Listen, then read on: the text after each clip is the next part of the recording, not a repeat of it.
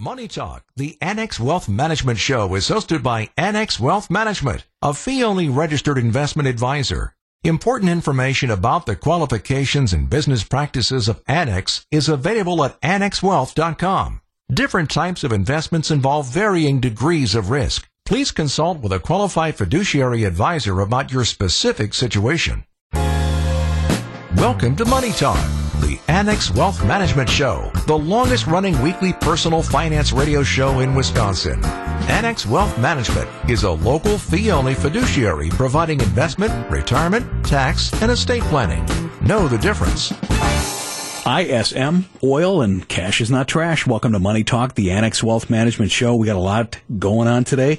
Let's get right to it. I'm Danny Clayton, Derek Felsky, Chief Investment Officer. Welcome. Thank you, Danny. Dave Spano, our President and CEO. Welcome to you. Yeah, thanks, Danny. That's a good one, ISM. And, we hear all of these crazy terms in our business. And this is a term that came out this week. And, obviously, Derek, you and I have been talking about this for many, many years. There's a measurement that's out there that's an indicator of the health of the economy. And this week, we got an ISM number.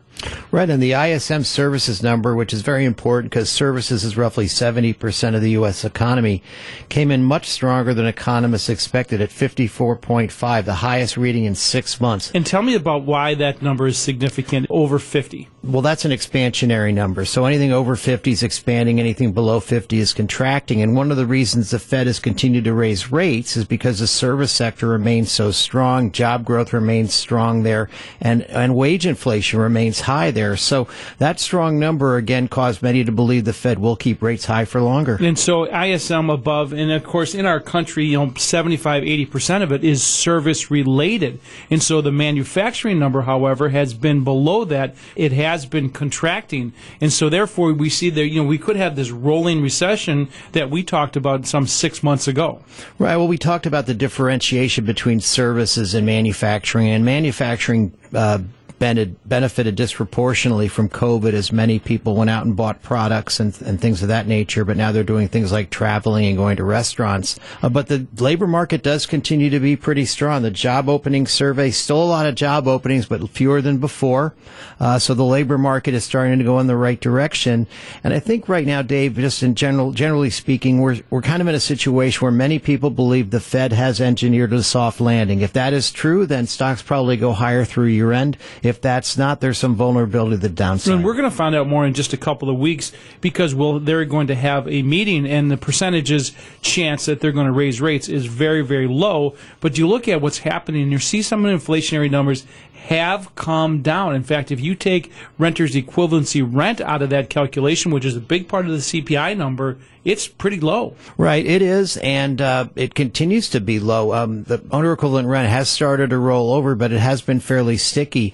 The other thing that some people are pointing to are higher food and energy costs, which have started to perk up recently, but they're a smaller component. So the inflation fight seems to be being won, but on a very gradual, slow basis. And let's talk about energy. Of course, we saw oil continuing to rally, and there's a lot of things that are happening. We heard that the Saudis were not going to go back on their cuts, going to keep them in place, and we're seeing oil prices come high, and it's a sector that you can invest in. You certainly can. Very high free cash flow yields. The companies have been far more rational. They're not, it's not drill, baby, drill anymore, given the negativity from the administration towards carbon products. The other thing is that inventories are at historically low levels. The inventory levels are the lowest levels they've been since 1985. And when you think about it, with China sputtering, the economic rally there starting to sputter, if that starts to turn around, the squeeze in energy prices into the winter could be pretty severe. Yeah, and we're going to have to watch that. And again, as an investing idea in a sector, it's something that you are watching. We have been overweighted in that area, and we've been underweighted in some of the more defensive sectors like utilities and staples. But, sometimes there's a reversion to the mean as well. Right. The extreme levels that we're seeing in many sectors right now are at historic levels. A differentiation between the NASDAQ, say, and small cap stocks is at a record wide level. The differentiation between interest rates and PE multiples is also at a very wide level, which was one of the reasons why it's very hard to make a big bet in either direction right now, because the economic tea leaves are somewhat murky. Even the Fed acknowledges that. And the best way to deal with something like that is to have conviction, and basically having no conviction with regard to what your overall allocation is. That's right. And of course, lastly, cash is not trash, and something you pointed out is that we have not seen interest rates on money rates above the dividend rate of the stock market in a long time. Right. We haven't seen the earnings yield versus the Treasury yield at these levels since the dot-com bubble, and I don't have to tell you what happened subsequent to that. So it's not a bad time to be looking at Treasury bills. It's not a bad time to be moving money from, say, a bank account to Treasury bills where you're getting north of 5% yields. I mean, that's a pretty attractive number, particularly when you think that inflation is lower than that. Derek Felsky is our Chief Investment Officer. Dave Spano is our President and CEO. There's more to come. Before we go to break, I want to remind you about the Annex Wealth Management Tax Smart Planning Strategies Review. What we will do for you, no charge, complimentary. We're going to review your unique situation. We will assess your plan. We will provide insight on strategies you might want to employ. This is important stuff. It's annexwealth.com/tax-smart. That is our week in review. It's always available as a podcast and delivered Sundays in the Axiom newsletter. It's Saturday, September 9th. This is Money Talk, the Annex Wealth Management Show. We're going to be right back on 620 WTMJ. Custom-tailored investment and retirement planning from a fee-only fiduciary. Know the difference. This is Money Talk, the Annex Wealth Management Show on WTMJ. We're back. A couple of things you can do on the weekend. Sign up for the Axiom, our great weekly newsletter. Don't have to be a client for that. We are all over social media, LinkedIn, Facebook, Instagram, YouTube, with over 1,500 videos that we produced. We didn't buy them off the shelf. They're great. They're searchable. All you got to do is look for that little search box and look for what you need to know more about. Graphonomics is on annexwealth.com. It's 3 graphs once a month that'll help you make sense of the economy. And then our SWOT podcast. That is every single Monday morning from members of the Annex Wealth Management investment team. That's strengths, weaknesses, opportunities, and threats. It's pretty in-depth. If you like that kind of stuff, you can find it on Spotify or wherever you find your favorite podcasts. In the studio, Derek Felsky, our Chief Investment Officer. Dave Spano, President, CEO, Annex Wealth Management. Yeah, thanks, Danny. Of course, we couldn't get away from the conversation about a recession for nearly a year. And we always said, you have to look at a number of barometers to see where we're going. And one of the things that could happen, despite that the Fed raised rates so significantly over such a short time, what happens with the unemployment rate? Did all of these moves create a situation where they would push us into a recession? Well, the Fed is going to report in the next couple of weeks, and there's a lot of information that's coming out. But I think it's going to be a great conversation, Derek, of what comes out of that meeting.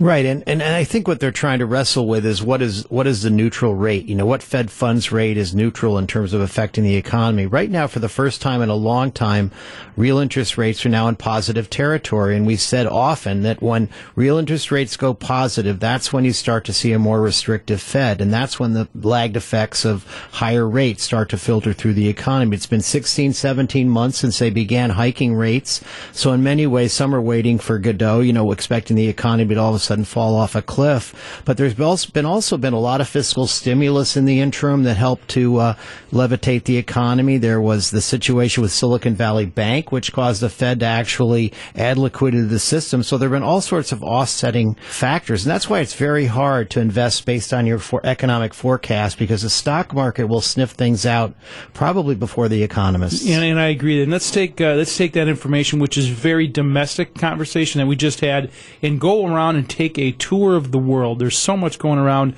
internationally, and let's just start with China. Everywhere you look, there is these bearish articles about China, and I think we need to keep an eye on it. Well, there are major property concerns there. I think roughly 2/3 of the wealth of the Chinese people is in real estate. There's been a lot of speculation in that area. The other thing is the relationship with the U.S. continues to deteriorate. There's almost a tit-for-tat relationship. So the U.S. is trying to keep semiconductors away from the Chinese, and the Chinese are now threatening not to buy iPhones. So, that put pressure on Apple stock this past certainly did, and other companies that do a lot of business in China, because you worry that perhaps they'll extend that beyond just state-owned enterprises and government employees. And so let's keep moving not only from past South Korea and into Japan. Bank of Japan continues to be aggressive, and Japan is doing well. Well, Japan has been the most accommodative central bank out there. They have recently raised their target for the 10-year yield on their bonds, but it's still well below the rest of the world, and they have a much different demographic than many other countries. But the stock market there has done quite well, and the valuations were dirt cheap just a few years ago. And let's take take a big trip all the way back over to Europe. And, of course, we won't talk about the basketball game where the Germans beat the U.S. team this past weekend. But let's think about what's happening with Germany and France, and they made some news this week as well. The European economy remains under a lot of pressure. Inflation in the UK has been much higher than the United States. We've heard the same things from Germany and France. In addition, you have to wonder where they are in terms of technology. United States a much bigger allocation, and the dollar has been very strong recently, which depresses the value of the currency. And let's talk about that, because that's a major conversation. You know, there's so much pressure on the U.S. dollar. People say that maybe the U.S. dollar won't be the world's currency. Of course, we don't really agree with that. But when the dollar is strong, it has effects around the world. Right. Well, it affects relative competitiveness, but it also affects the valuation of international holdings. So if you own an international equity fund, one of the headwinds it's facing right now is that strong dollar, depending upon what countries are in that portfolio. We do talk often about the better valuation of European equities, but the growth prospects aren't as good, although in the next 12 months, the expectation is their earnings growth is going to accelerate relative to ours. And the reason why we cover all of this area, folks, is because think about a portfolio. We talked about domestic, we talked about international, talked about fixed income, even cash, that it has some value. And that means moving some things around in your portfolio. And that's what proactive management is. And that's why you need a fee-only fiduciary. There is a difference. This show is just a sample of what we do. We've already covered the market, and we do that in depth because we've got a very, very deep investment team.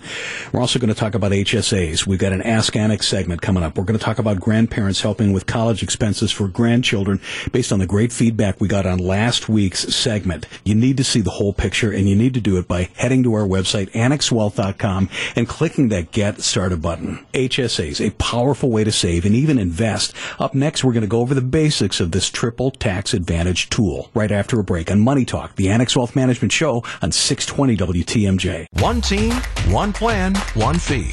Annex Wealth Management works in your best interest. Can your advisors say that?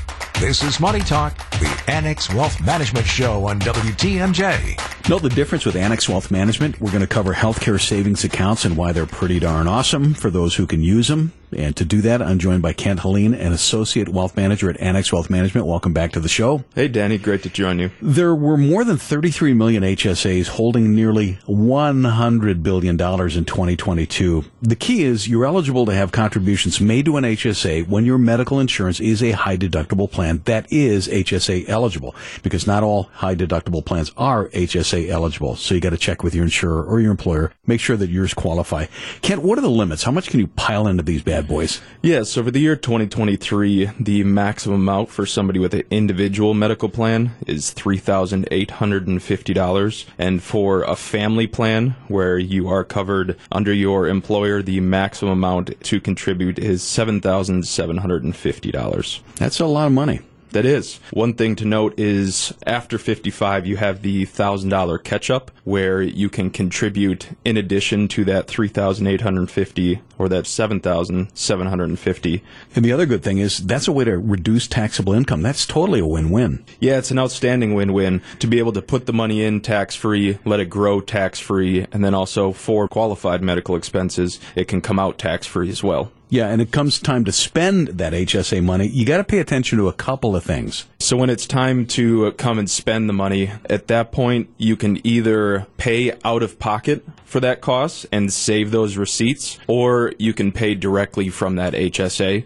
The benefit of using the receipt strategy is you can keep that money invested in the HSA, and at that point, let it grow and reimburse yourself tax-free later on down the road. One of the things that people love about these HSAs is they are triple tax advantage. Can you break that down? So for qualified medical expenses, and that's the key phrase there, qualified medical expenses, it's not tax-free for any expense. Luckily, there's quite the substantial list as far as pulling that money out tax-free. Comes out of your either paycheck tax-free from the employer, or individual contributions are tax-free as well. It continues to grow in that account without taxes being incurred on that money, and then if you pull it out for those qualified medical expenses, it comes out tax-free. Is there an RMD? I mean, do you have to take these things out at a certain point in your life? There is no RMD. The benefit of the HSA is you can defer that pull out of the HSA when you're looking at the receipt strategy that we talked about before. One thing to be aware of is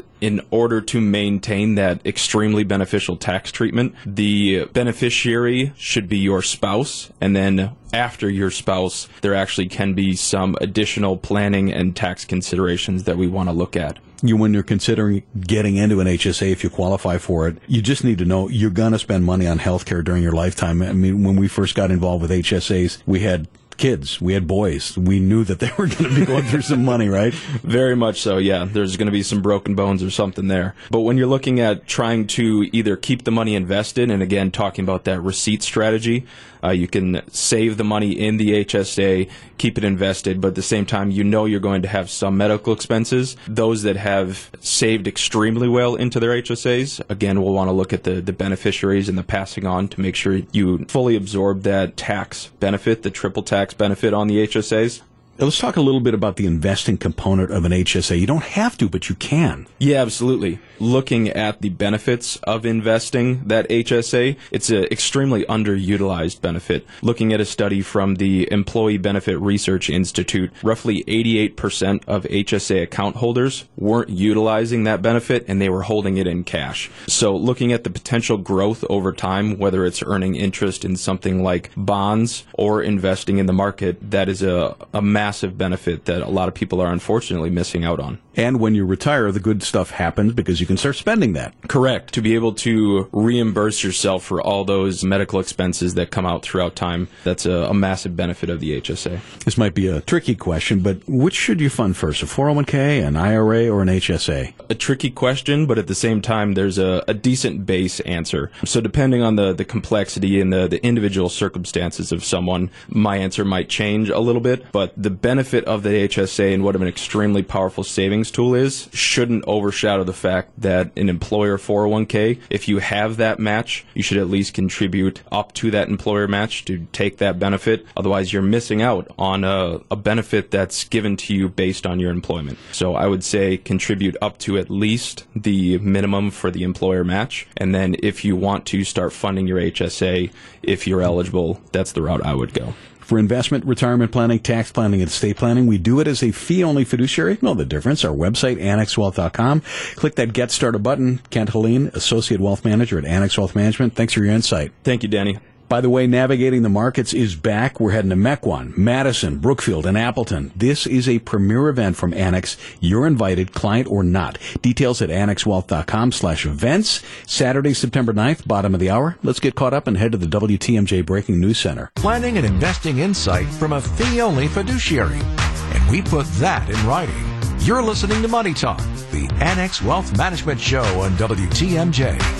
We're back, and it's time for Ask Annex. Got a question? You head to our website, annexwealth.com. Don't have to be a client for that. We love these, and we sure want to help. If we can help you, though, click that Get Started button. Sarah Kyle, Wealth Manager in the studio. Hi, Danny. And Matt Morsey, Investment Team Manager. Welcome to you. Hey, Danny.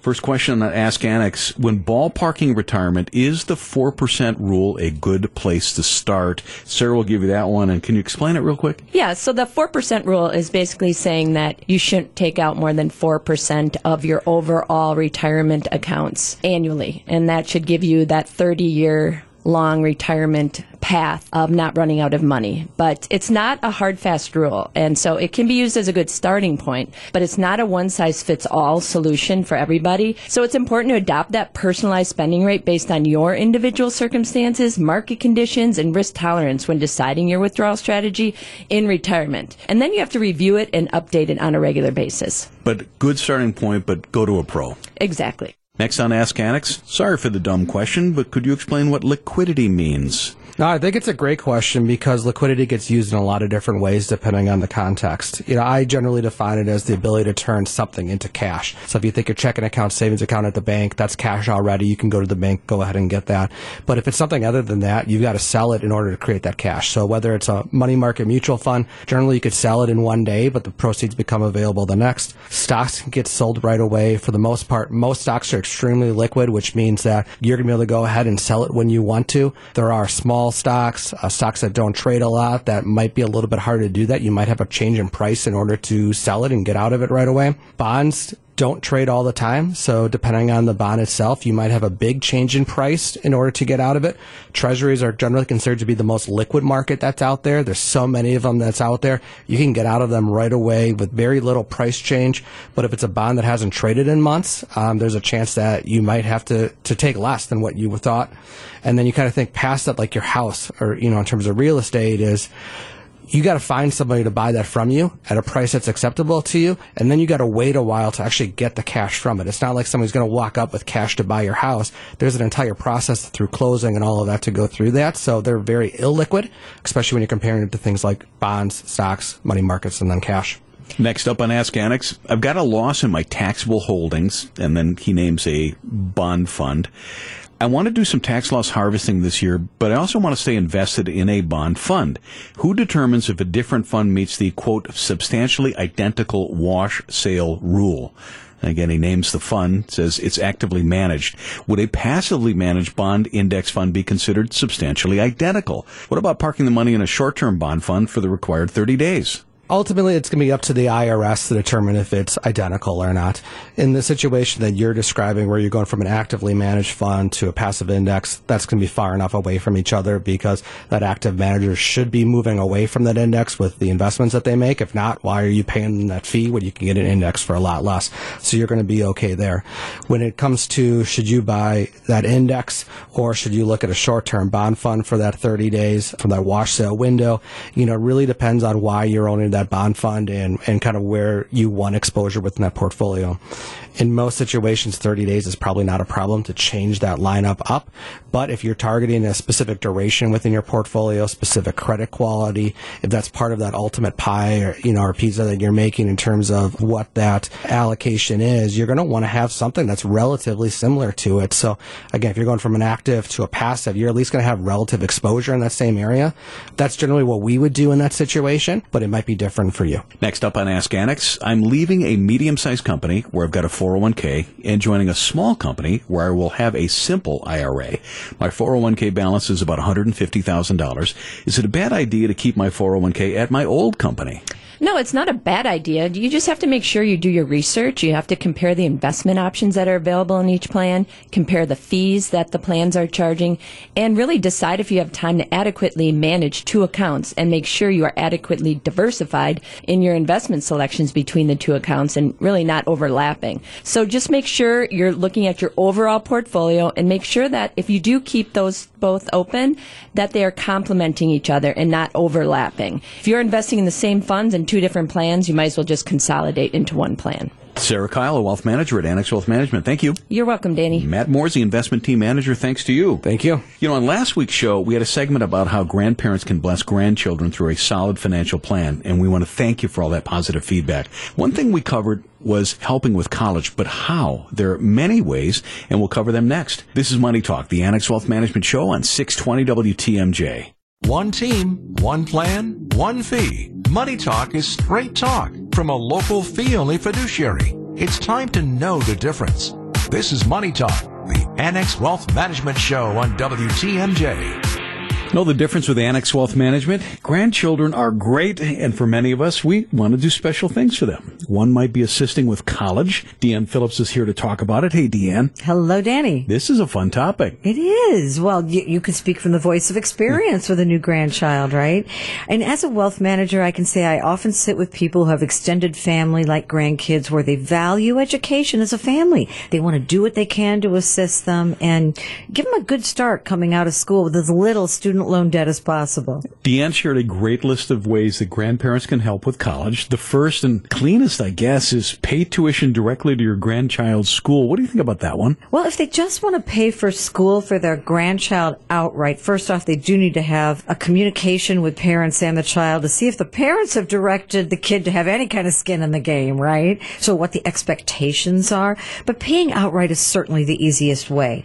It's not a gift if they pay tuition only. Tuition, though, not room and board, directly to the school. The one we hear about the most is opening up a 529 plan in the grandchild's name. Right. Now, those plans are so named for the IRS code that allows someone to open an account that has tax-free earnings and withdrawals when the money is used on qualifying higher education expenses. Now, this case, it doesn't mean just tuition, but room and board, supplies, fees. There are some things that are restricted, though, so you have to watch that list. While the annual gift tax exclusion is $17,000 per recipient for 2023, you can actually fund up to 5 times that, or over $85,000 per person. You can double it up if you're married, and elect to treat the contribution as if made over 5 years. So you can start super funding these. Depending on where you live and what plan you open, you might get a state tax credit or deduction for your contributions as well. Now, you can also contribute to a 529 plan owned by your grandchild's parents. Yeah, right? you don't have to actually go through the rigmarole of opening one up yourself if you don't want to. You can contribute to the parents' one. You still get that state benefit if it's offered and you live in that state. And your gift can grow substantially over time with tax-free earnings and withdrawals when the funds are used to pay for school. However, assets held in a student or parent-owned 529 will be counted as parental assets on the FAFSA. They could reduce financial aid eligibility by a maximum of 5.64% of the account value. And if you contribute to somebody else's 529, you don't have control of the investments since they're held in the parent's name. Talking about helping grandchildren with college. How about a straight-up loan for college? Is that done? Well, you can give an interest-free loan of up to $10,000, but loans greater than that are subject to an IRS set minimum interest rate. The rates are usually typically pretty low. One of the advantages of this method is you get to set the terms. So, for example, you could allow the interest to accrue until graduation and then require interest-only payments for a certain set of time while they're getting on their feet. Or eventually you could convert the loan to a gift, but keep in mind, interest on the loan will be taxable to you but not deductible by your grandchild. And if you forgive that loan in your will, for example, your grandchild could end up owing income tax on the debt forgiveness. And of course, there's always the potential that they might not pay you back. We're hearing that word tax quite a bit in this conversation. If your grandchildren are older, maybe they're in college now, you could maybe pay off the student loans when they graduate? Yeah, well, sure, you could. It would be a gift. So any amount you give over $17,000 in this year, for example, would be subject to having to file a gift tax return. Now, 529 funds of up to $10,000 can be used for paying back student loans now through rule changes in the Secure Act. Deanne Phillips is a wealth manager, a CFP, and Director of Client Learning and Development at Annex Wealth Management. How can grandparents help with college expenses? What's next? Well, you could set up an education trust, a little bit more old school. They do provide a measure of control. You specify your wishes in a trust agreement, and the trustee is legally obliged to fulfill them. You could restrict your grandchild's access to the funds regardless of their age, but, be aware that legal and accounting fees can be higher, and gifts made this way are irrevocable. How about our old friends, the UGMA and the UTMA? The Uniform Transfer to Minors, the UTMA, or the Grant to Minors UGMA accounts. They're money that's held in a custodial account directly for a specific child's benefit. Now, this means it's technically and legally their money. With this type of account, your grandchild will assume all rights to the funds once they reach their legal age, and there's no guarantee the money will be spent on college if that was the purpose. There's also a potentially heavier tax on income for those accounts. Now, the first $1,250 of a child's unearned income, so interest, dividends, is not taxed. The next $1,250 is taxed at the child's rate, usually lower than the parents'. This happens because the account, again, legally owned by the kids, not the parent. But income over $2,500 falls under those kiddie tax rules, taxed at the parent's rate. Just remember, kids might need to file actually a tax return in one of two cases. If they have earned income through a job, this year in particular over $13,850, or if they have unearned income, again, those dividends and interest and capital gains of more than $1,250 in an account reported under their Social Security number. And our final point is one that I've heard of. I don't hear a lot about it, though, the Coverdell Education Savings Account. They are not the same as 529s. They were actually meant for lower income tax bracket families who don't contribute more than $2,000 per year, but they can be used for elementary and secondary school expenses. There is an income threshold for contributing to these up to $200 $220,000 for married couples filing jointly, and there's no threshold for contributing to 529s. But unlike 529s, these are not revocable. The account is like kind of an UGMA or UTMA. They're established, they have a custodian, they're for the child. When the child becomes of age, the money legally becomes theirs, and you can't leave it in this kind of account in a Coverdell for perpetuity. They're forced out and distributed to the child at the child's age of 30 at the latest. You know, our final suggestion is to work with Annex to help shape your legacy. Right. Legacy that might include assisting college expenses for your grandchild. It's part of a comprehensive financial plan, and as Deanne described, it's got a few things you need to watch out for, but we can help. Deanne Phillips, Annex Wealth Management, thank you. Thank you for having me. WTMJ, W277CV, and WKTI HD2 Milwaukee from the Annex Wealth Management Studios. This is News Radio WTMJ, a Good Karma brand station. The longest running weekly personal finance radio show in Wisconsin. This is Money Talk, the Annex Wealth Management Show on WTMJ. Back on Money Talk, the Annex Wealth Management Show. Just want to remind you, if you want to get tax smart, you need to get the Annex Wealth Management Tax Smart Planning Strategies Review. We look at your situation because it's unique. We assess your plan. We provide insight on strategies you might want to employ.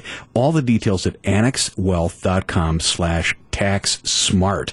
I'm Danny Clayton. Dr. Brian Jacobson, Chief Economist, Annex Wealth Management, joins us. Welcome. Great to be here. Got a question for you. Been reading more about bankruptcies. I know that you are working with a lot of the high net worth clients of Annex Wealth Management. You mentioned that this is something they're asking about as well. Maybe not for their particular situation, but they've got reasons. Yeah, they do. And one of the reasons why a lot of the high net worth individuals are looking at this is because oftentimes in that space, they'll have an interest in credit. So, I mean, most people do already as far as fixed income investing with stocks, which is equity, and then you have bonds, which is fixed income. But within bonds, there is a wide variety of types of instruments in there that people can invest in. And one of the headlines that some people have been seeing is about bankruptcies increasing at some sort of astronomical rate from a year ago.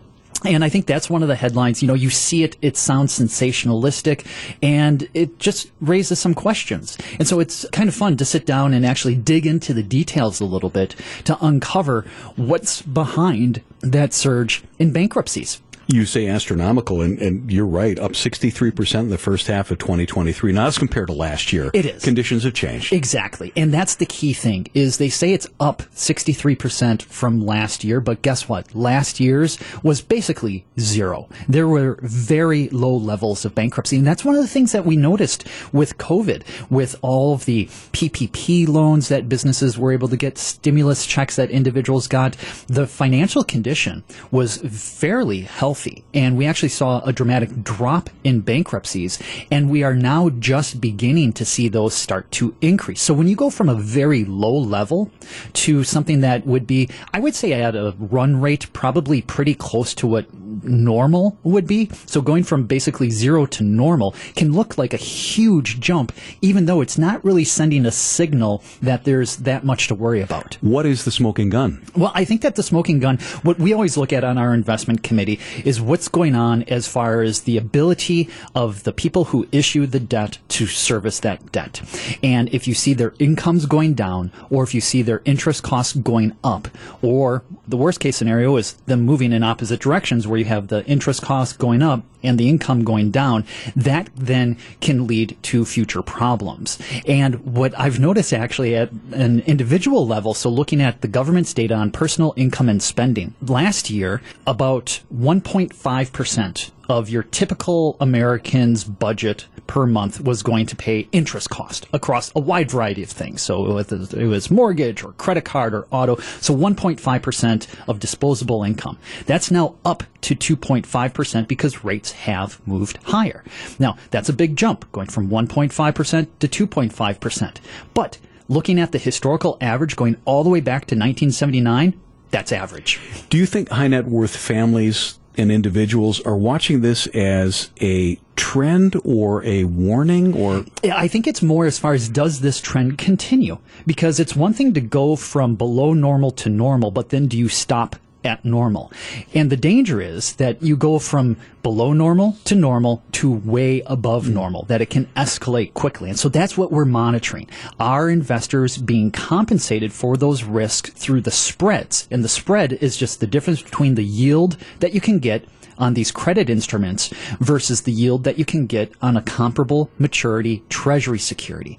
And right now, those spreads are very tight. So from our perspective, it doesn't really pay at this point, the way that we're thinking about it, to take on that type of risk when there are perhaps somewhat safer, less default risk securities that are out there, even issued by the U.S. government. In our final minute or so, what are we looking at next week? Do we get a new fresh CPI number? We do. That's going to be the exciting thing as far as the CPI number. Everybody's looking for that to actually bounce a little bit because of when you say bounce, that means? Oh, it's to go up a little bit. Okay. Yes. So to increase a little bit because of higher food and energy costs.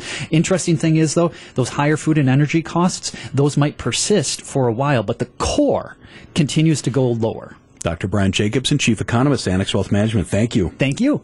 At the very least, folks, investigate what Annex can do for you, your family, your legacy. It's important stuff. You might be a DIY investor working with somebody else, or you're ready to start by yourself. We're ready for you as a fee-only fiduciary partner, and it just takes a couple of minutes to get the conversation started. Get started button, that's where you want to go at annexwealth.com. We'll be back here next Saturday at 10 a.m. This is Money Talk, the Annex Wealth Management Show on 620 WTMJ. Advice and opinions expressed during Money Talk, the Annex Wealth Management Show, are solely that of the hosts or guests of Annex Wealth Management and not WTMJ Radio or Good Karma Brands Milwaukee, LLC.